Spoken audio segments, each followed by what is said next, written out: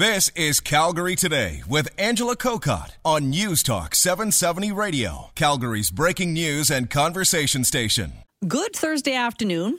Just a little damp out there. This too shall pass because the forecast is improving, well, at least over the next couple of days.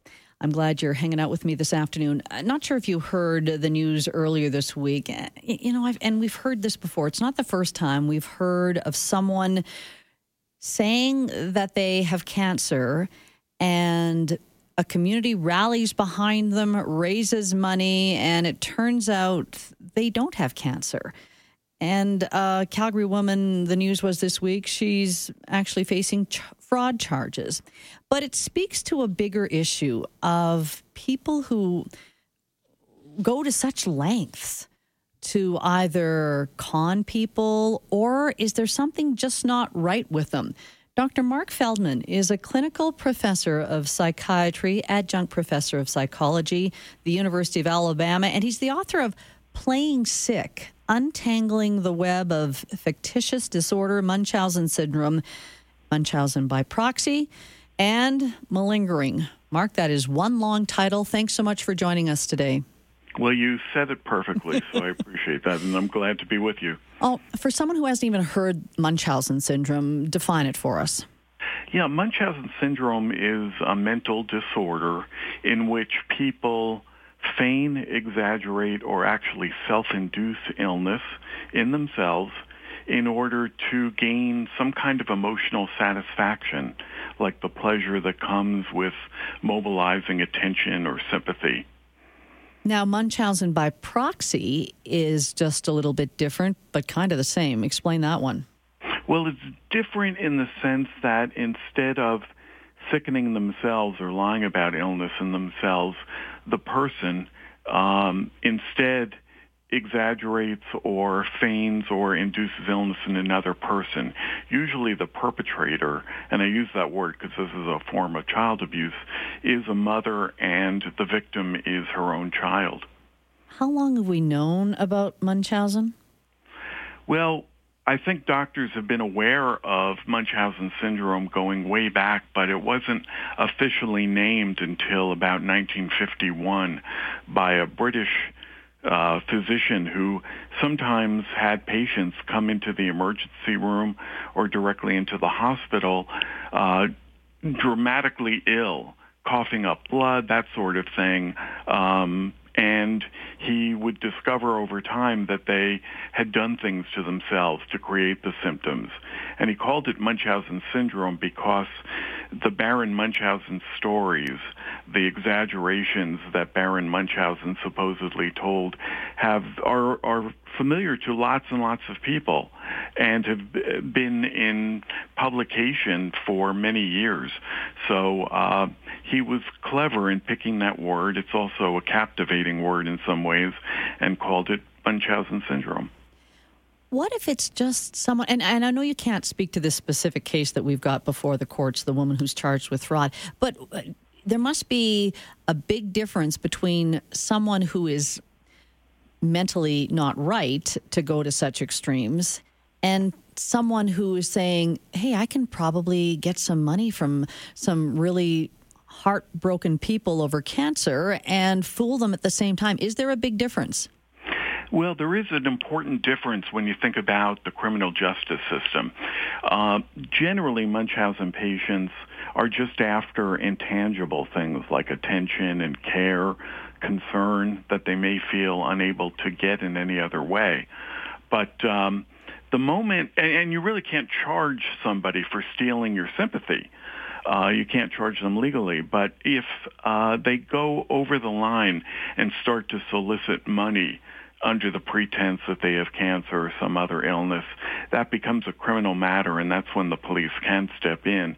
And the difference also is that Munchausen syndrome, that is making yourself sick for attention, is considered by all psychiatric organizations to be a mental illness, whereas malingering, which is when they're after disability payments or evasion of criminal prosecution or evasion of the military, that that is not a mental illness. It's just a criminal justice problem. And that's the big difference then, as you say. Well, even in your book then, Playing Sick, and part of that title is also malingering. So those people would fall into that category.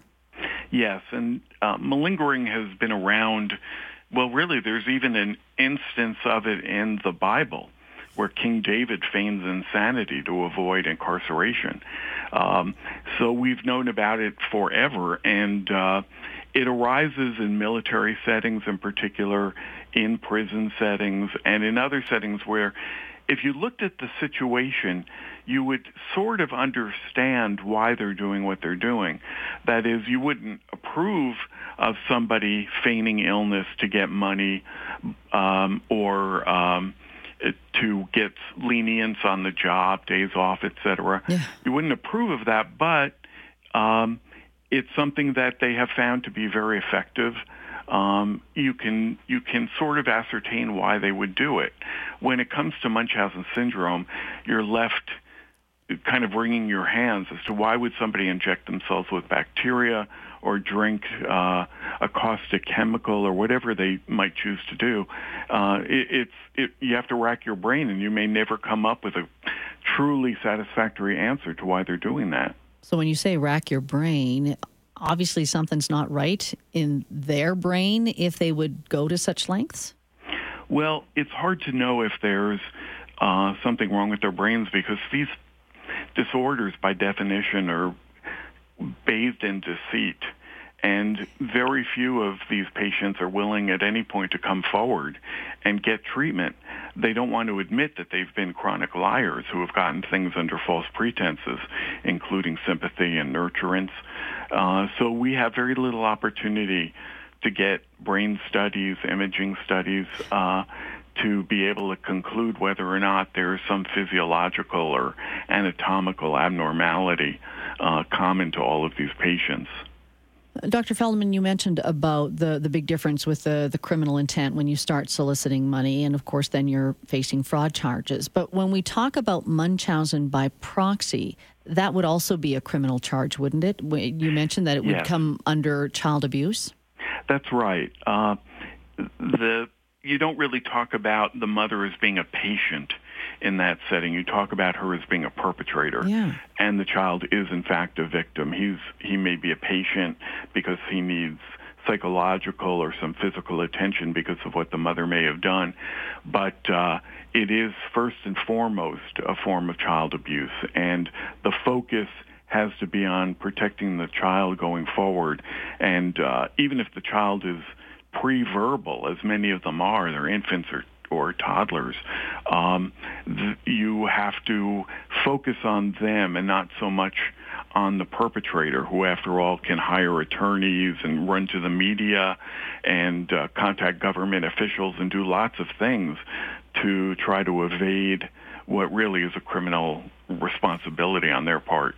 You know, everyone listening, their heart is breaking to think that a mother or a parent could do that to a child. But in those cases, then, when it does end up in a criminal setting, does the perpetrator get the help they need? Because it kind of goes back to the Munchausen on its own. And you said it's hard for us to actually find people to really study because they are still believing their own lies. So then does the parent who has caused such abuse to the child, do they just end up in the prison system, or do they admit that they've got a bigger problem?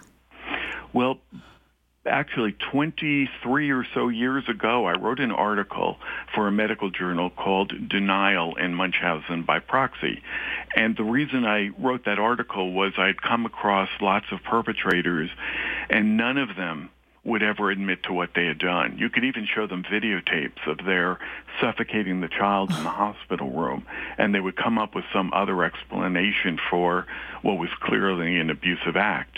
I have been working in this field for 25 years, and I think I've only had 3 mothers who admitted when presented with strong evidence that, in fact, they were perpetrators.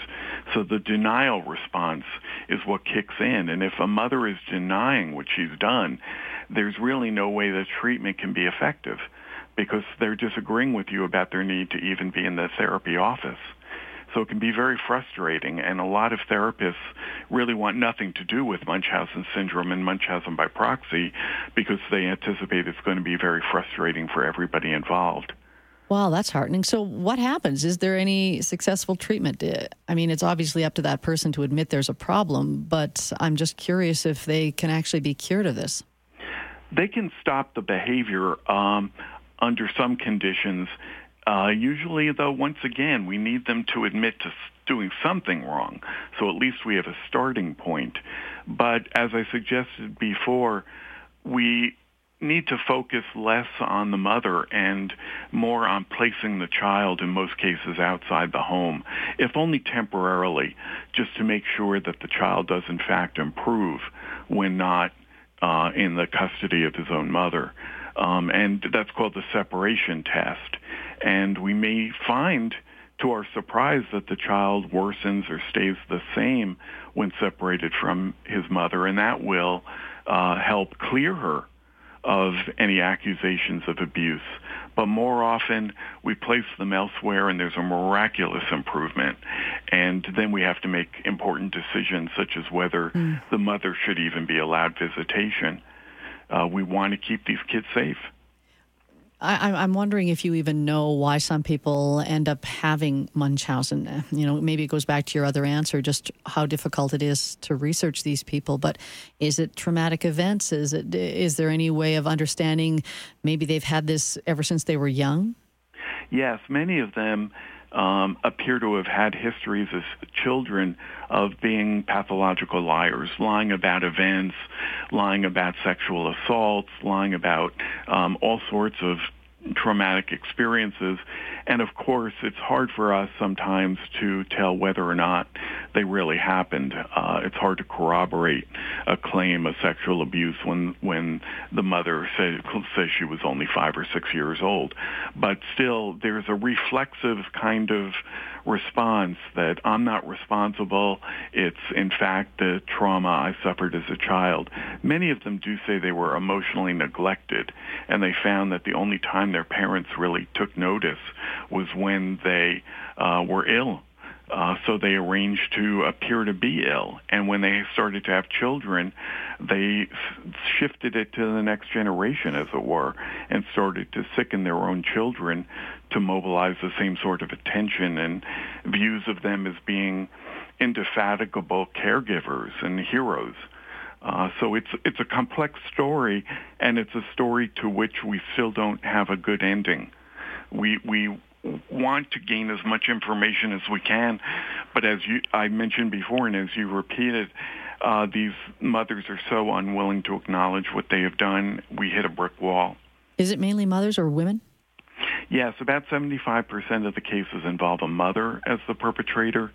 In 20% of the remainder, it's another female, like a daycare provider, a nurse even, or a grandmother.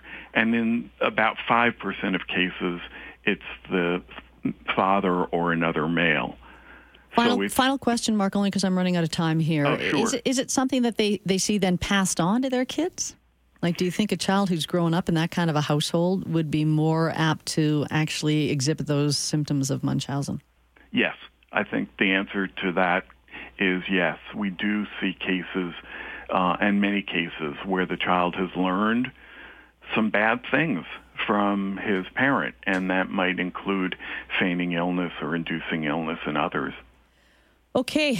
Dr. Feldman, thanks so much for your time today. Okay, it's been my pleasure. Dr. Marc Feldman, a clinical professor of psychiatry. He's an adjunct professor of psychology, and he's the author of Playing Sick. Calgary Today with Angela Kokott. Weekdays at 3 on News Talk 770 Calgary.